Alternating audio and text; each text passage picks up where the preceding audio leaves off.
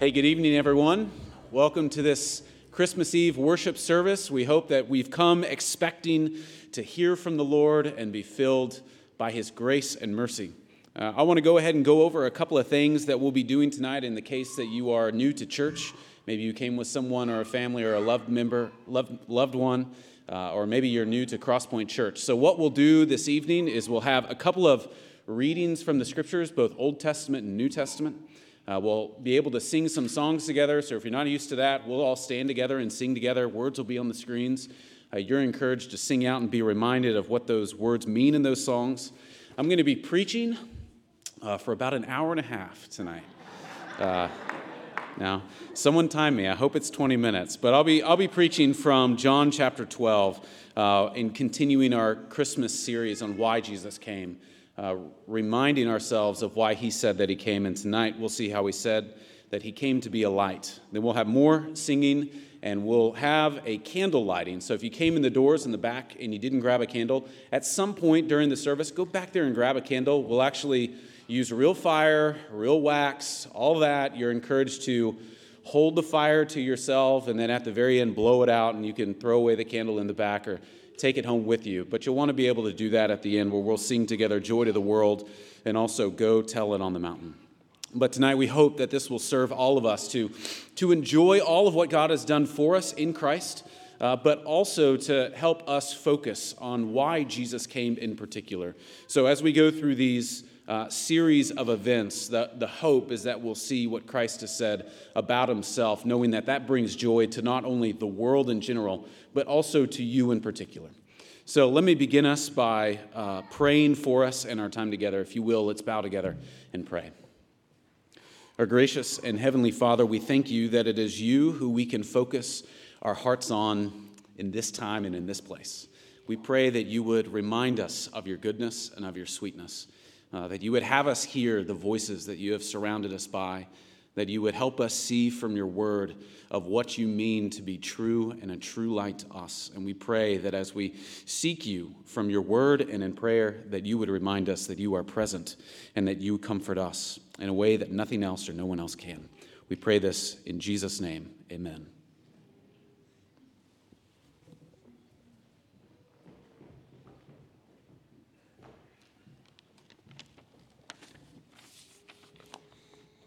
Our reading from the Old Testament will come from the book of Isaiah, chapter 9, verses 2 through 7. This text anticipates the good news brought to us through the birth of Christ. Let's now hear from the word of the Lord. The people who walked in darkness have seen a great light. Those who dwelt in a land of deep darkness, on them has light shone. You have multiplied the nation. You have increased its joy. They rejoice before you as with joy at the harvest, as they are glad when they divide the spoil. For the yoke of his burden and the staff for his shoulder, the rod of his oppressor, you have broken as on the day of Midian. For every boot of the trampling warrior in battle tumult, and every garment rolled in blood, will be burned as fuel for the fire. For to us a child is born, to us a son is given. And the government shall be upon his shoulder, and his name shall be called Wonderful Counselor, Mighty God, Everlasting Father, Prince of Peace. Of the increase of his government and of the peace there will be no end, on the throne of David and over his kingdom, to establish it and to uphold it with justice and with righteousness from this time forth and forevermore. This is the word of the Lord. Well, let us join together and stand singing this wonderful hymn together.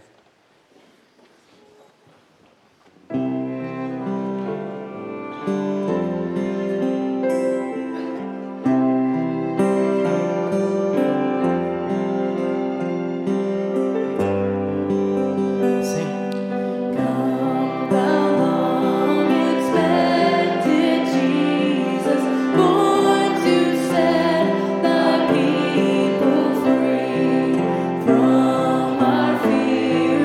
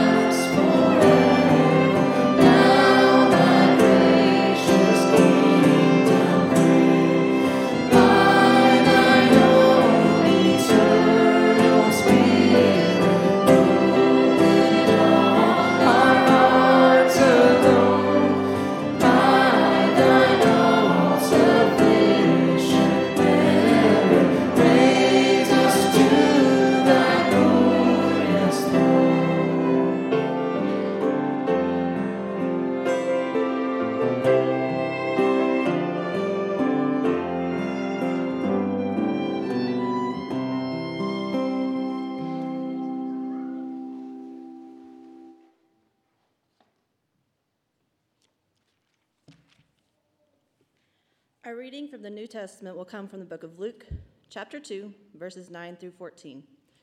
This text tells of the prophecy of news of Christ being brought from heaven to earth. Let's now hear from the word of the Lord.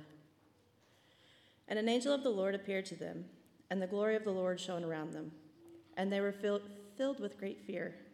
And the angel said to them, "Fear not, for behold, I bring you good news of great joy that will be for all people. For unto you is born this day in the city of David a Savior, who is Christ the Lord. And this will be a sign for you. You will find a baby wrapped in swaddling cloths and lying in a manger." And suddenly there was with the angel a multitude of heavenly hosts praising God, saying, "Glory to God in the highest, and on earth peace among those with whom he is pleased." This is the word of the Lord.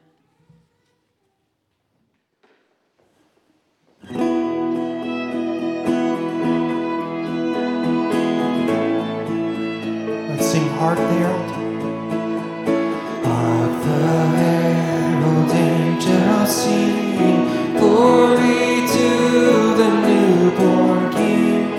Peace on earth and mercy mild, God and sinners reconciled. Joyful ye nations rise, join the triumph of the skies. With angelic voice proclaim, Christ is born in Bethlehem. Hark the herald angels sing, glory to the newborn King.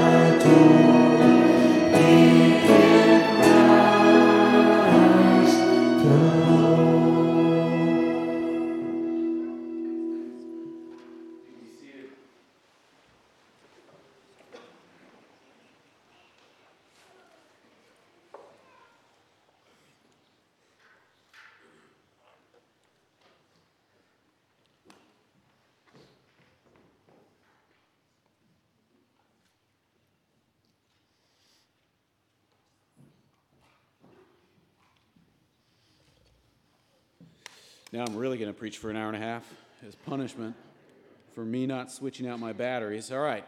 If you've got a copy of the Bible, I want to encourage you to turn it to the book of John, chapter 12. My sermon this evening will come from John chapter 12, verses 44 through 50. If you're using one of the chairs that's provided for you on one of the chair backs in front of you, I'm on page 899.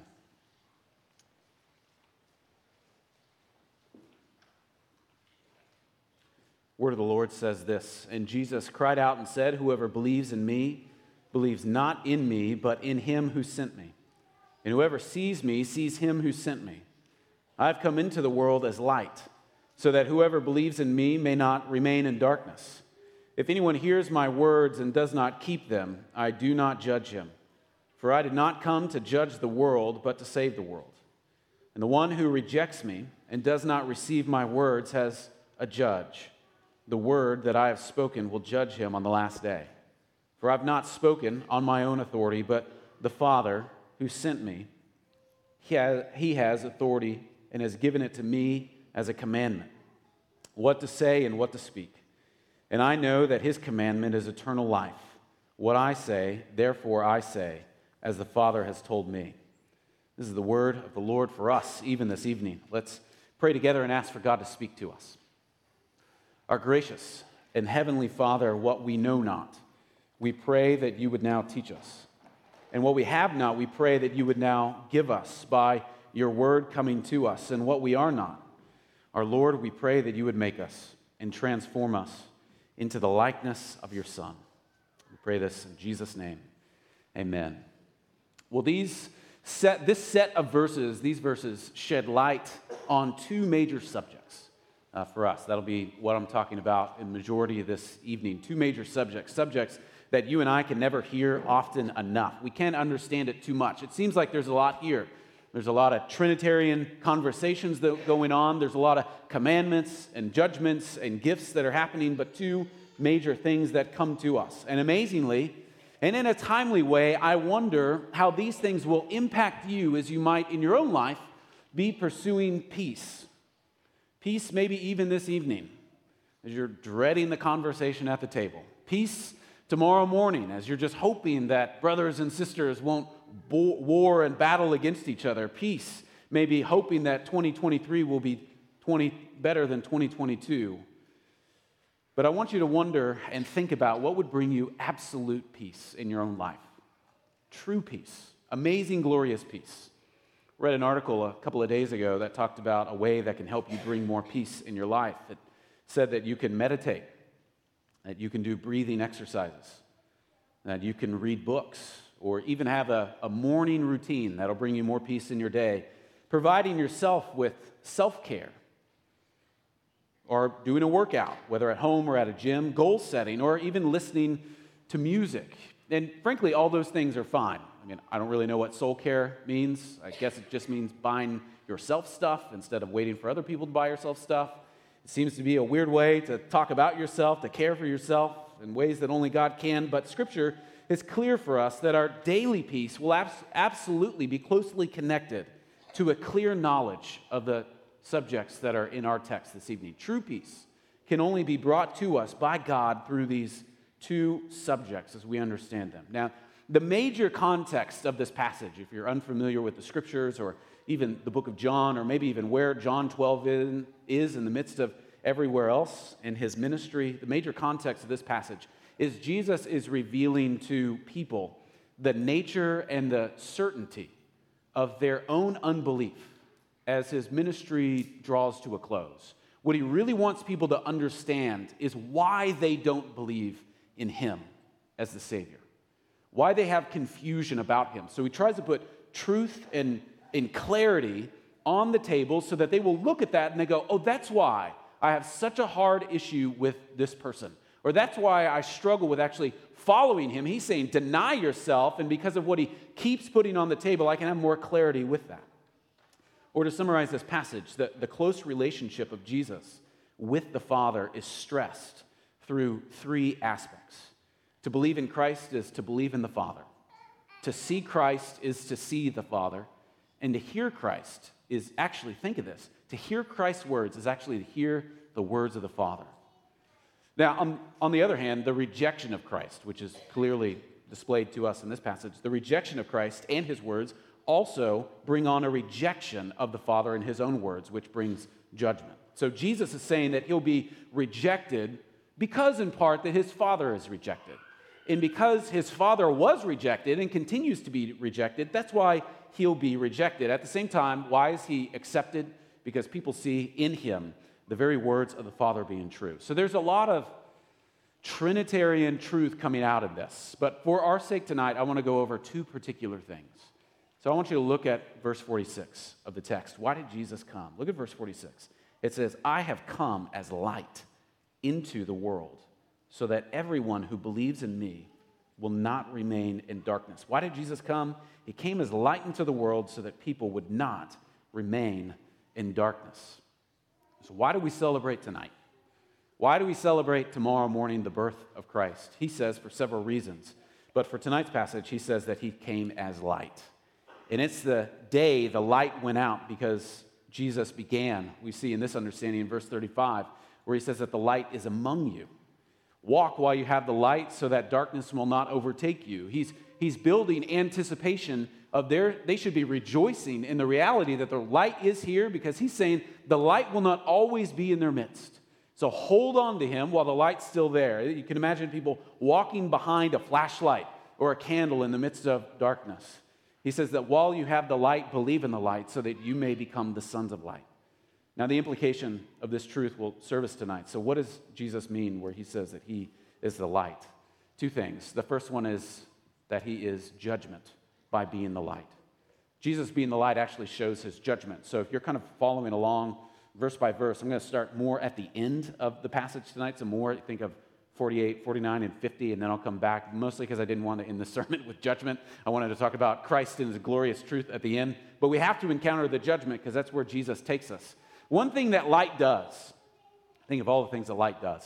One thing that light does is expose boundaries, whether a wall or a fence or a door or an edge of a cliff, something like that. Light not only exposes what's there, but it also, in some mysterious way, it actually shows what's not there, or it shows where a boundary might be in our midst. So Jesus' birth and life, his work in his ministry, think of the totality of how Jesus is presented to us in the Gospels. Here, he says that he is shown from the Scriptures to display, through him being light, absolute judgment that will come. Now, in many ways, this is a forecast of what's going to happen. Jesus came as light at the beginning, this dawning of his glorious life, and what that life will ultimately culminate in his very death, which is him bringing judgment on himself so that you, Christian, don't have to encounter judgment. Well, what the Scriptures also say is that it won't be the only time that he will arrive. Yes, he came born incarnate.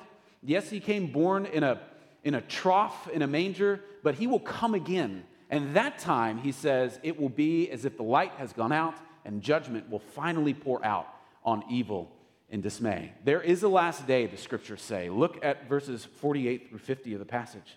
It says in the beginning of verse 48, he who rejects me and does not receive my words has one who judges him. The word I spoke is what will judge him on the last day. That means at the end of everything. For I did not, in verse 49, speak for myself, but the Father himself who sent me has given me a commandment, what to say and what to speak. And I know that his commandment is eternal life. Therefore, things I speak just as the Father told me. The world won't go on as it does now. And in many ways, that brings us joy if you've had a rough season. The Bible speaks of an end. Buying and selling, sowing and reaping, planting and building, marrying and being given away in marriage. Those are all images that the Bible portrays of a beginning and a continuation of what that beginning brought. But the Bible is very clear that there will be an absolute, definite end to all of that. There's a time appointed by the Father when the whole organization of creation will stop and the present allowance will be summoned up for another. A couple of years ago, Brooke and I and my parents were in Tulsa on Christmas Day, and we had to leave the house for a couple of hours because my sister's ex-husband was coming over to spend a couple of hours with the kids. So we frankly, socially, wanted to get out of there. And if you've ever tried to go anywhere, even in a big city on Christmas Day, there is nowhere to go. Lowe's wasn't open. McDonald's wasn't serving anything. Everything that you would normally think, surely it's a 24-hour business, nowhere to go. And we were just in a car thinking, this is going to be a really long, awkward time. What a way to spend Christmas. The haunting effect of everything being closed, where we drove around forever looking somewhere to hang. We saw that this town of 1 million people was but a ghost town. And it's a haunting forecast of what's to come. The closing of creation. The very sun that rose this morning will set no more. Friend, I wonder if you think of the mere presence and beauty of Christ that you might worship tomorrow morning, or the mere presence and glory of Christ that you may be mesmerized at every single day. I wonder if you see that as a foretaste, as haunting as that feels, as a foretaste of the very end, where that light will go off. That's how he portrays it in this passage. Take hold of the light while it's in front of you, because it won't be there forever. His light shows the darkness and awaits all those who reject the light. Think of that again. The light shows the darkness that awaits all those who reject the light.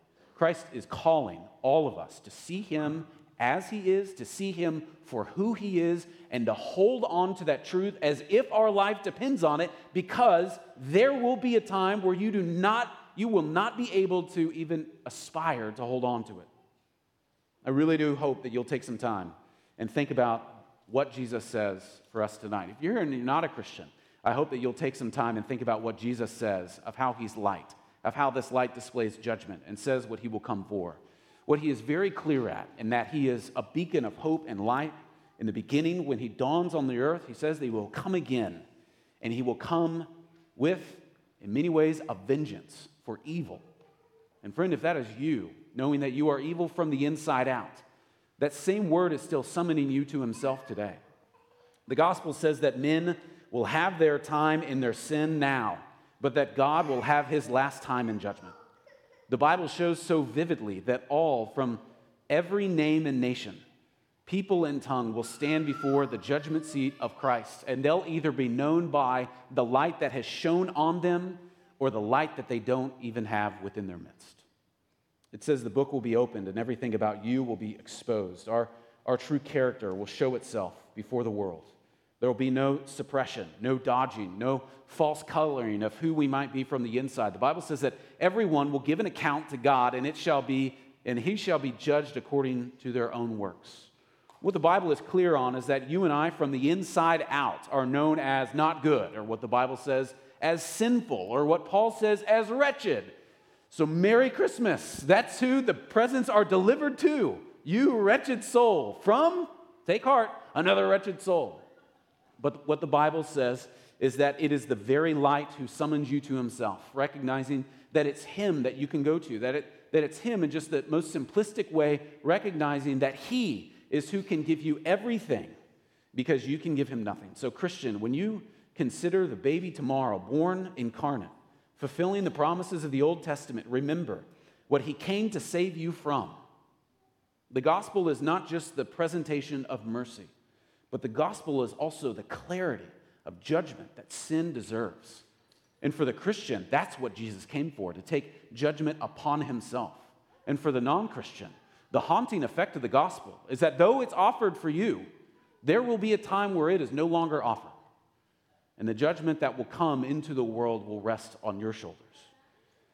So, happy Christmas Eve. This is a little bit awkward to start off a weekend, isn't it? But for all of us, let us daily judge ourselves by God's righteous judgment, knowing that it is he who has us walk in the light. Let us not be careless with words like grace, assuming that if we just say we believe in grace, then God's promise of judgment against unrepentance won't happen. Or let us be watchful of our own conduct, never to forget that everything we must give an account for on the last day will be brought in truth to everyone.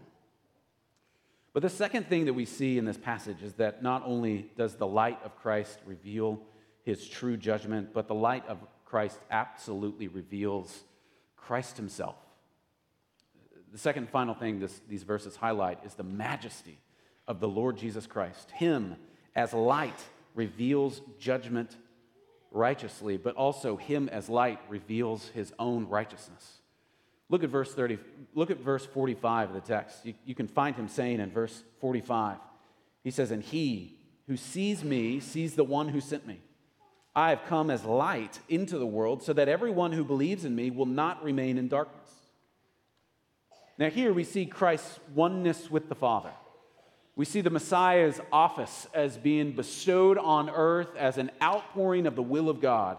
All of these are clearly displayed in these words. Now, concerning the unity of the Father and the Son, if you just think conceptually, yes, this is going to be a Trinitarian lesson. If you think of the unity of the Father and the Son, you can be assured and must be content to believing worshipfully that we cannot fully grasp mentally or explain this distinctively. We know that Jesus was not like the prophets or the patriarchs. We try to align him like that, but he's not like them.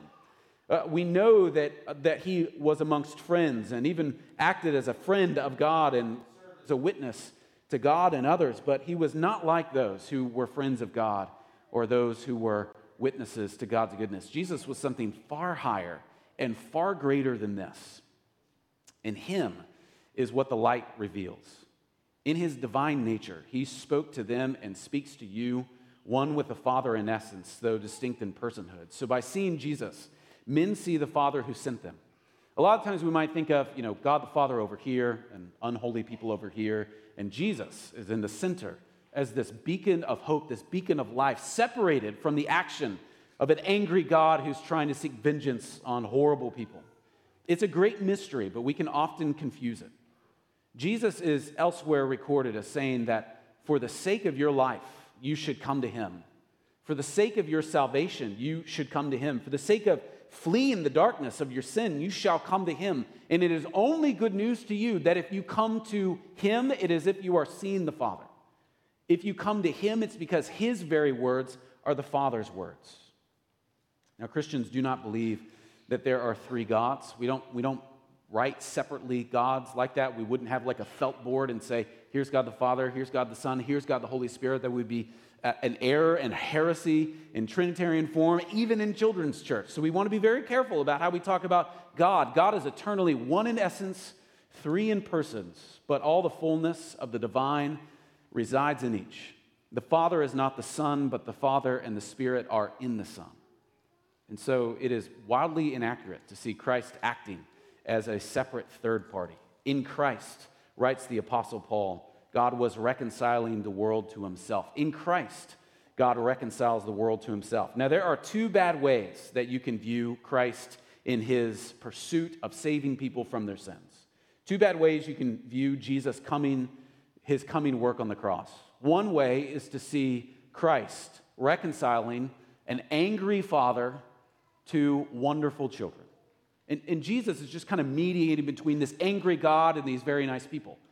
Another wrong way is to tip that, and you see a really nice, loving God with a bunch of horrible people, and Jesus is just in the middle reconciling those two things. But both of those are wrong ways to see Christ's work acting as a third party, acting as a separate God. The right way to view Christ's coming, in the context of him saying in our passage, if you see me, you see the Father, is that God in Christ was reconciling the world to himself. The lesson from this passage is seeing the majesty of God on high coming to a world that has abandoned him. And in Christ, very God of very God actually summons people to himself, absorbing the wrath that we deserve so that they can live joyfully. Now here's the point. Christ Jesus, being the light, allows you to see what truth is and says. That anyone who casts their guilt and sins on Jesus Christ, any person who casts their guilt and sins on Christ Jesus, who is truly God and truly man, by faith you are not merely having your sins being given to him, but on him, the one who sent him. So the doctrine of the Trinity means that on the cross, as John Stott puts it, we see the self-substitution of God in Christ for man. God himself comes and takes the punishment and pays the debt that we are responsible for but are unable to pay off. That God himself arrives incarnate, takes flesh to himself so that he can be a full substitution for what you have laid on his shoulders. It is an incredible, remarkable, joyful thing to recognize that God in Christ actually saves you. There's not a third party acting that you might hope will work out, but that he himself has come for man. There can be little doubt that in this place he compares himself to the sun. So we see the words light come out here. Like the sun, he has risen on this sin-darkened world with healing in himself. Like the sun, he is a great source and center of all spiritual life, comfort, and fruitfulness. Like the sun, he illuminates the whole earth, and no one need miss the way to him. But more than anything, as light, you and I get to see the very object of our faith. It's not like a passageway that if you just dip down tightly and actually make your way to the end, then you're on to the new life. But actually, as you look on him and cry out to him to forgive you of your sins and give you everything that you need to enjoy the life that he has given you, it's by looking at him that you can have all of this, the object of your faith, the hope of your heart. And so, in closing, we can never trust in him too much when we see him as light. We can never follow him too closely as we see him as light. We can never connect with him too completely as we see him as light. I don't know if you've ever played in the dark, maybe flashlight tag, or maybe you've gone hiking too long, or maybe you're just one of those weird people that wakes up at 4 a.m. wanting to go for a jog. Friends, don't do things like that. But if you've ever followed someone with light in the midst of darkness, how close is too close in staying behind him? How close is too close when walking in their footsteps? Seeing God in Christ as the forgiver of sins and the Savior of the world, we can never follow him too closely. So friend, may we be people who look at him, fear him rightly, but look to him for salvation. J.C. Ryle says that by looking at Christ, the object of our faith and hope, we shall find light in our understandings. We will see light on the path traveled life. We'll feel light in our hearts, and we'll find the days of darkness, which will come too often, stripped of half their gloom. So let us abide in him by looking closely at him. Let's pray together. Our gracious and heavenly Father, we thank you that it is you who we can go to. It is you who we can turn to. It is Christ's words that we recognize that it is you who can speak to us and guide us. And so, Lord, as we live in a dark world looking for great light, may we be reminded, even this evening, that it is you who came for us, and you will come again for the glory of your Father. We pray this in the name of your Son, Jesus. Amen. Well, I don't know who is in charge of fire, but if you are one of the people helping light all the candles, if you got a candle, now's the time to get them out of your bag. Make sure everything is adjusted on them. And if you're helping with lighting this, I want to go ahead and start that now before we actually start the singing. So if you've got fire, let it begin, and we'll be passing that around. I'll wait for a little bit, and then Jeremy will begin us in singing.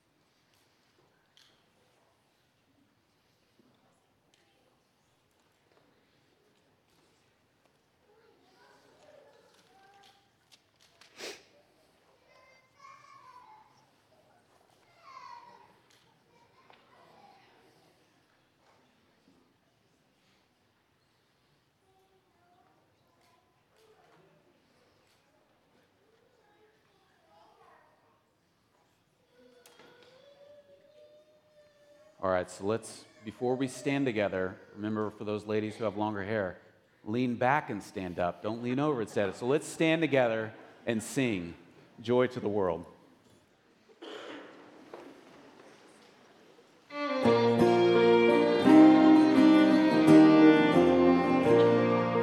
Joy to the world, the Lord is come. Let earth receive her King. Let every heart prepare him room, and heaven and nature sing, and heaven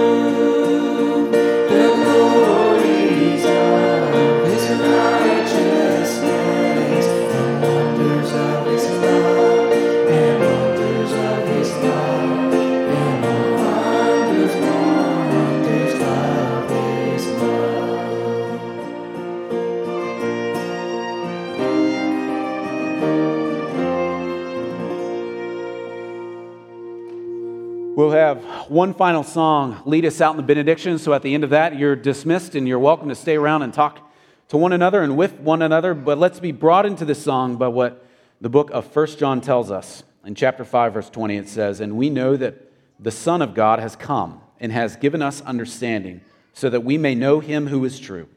And we are in him who is true, in his Son, Jesus Christ. This is the true God and eternal life." So friends, recognizing that that is the truth of God given to us, let us go out recognizing that it is our message to tell the world. Let's sing together, and I'll begin us. Let me turn this off.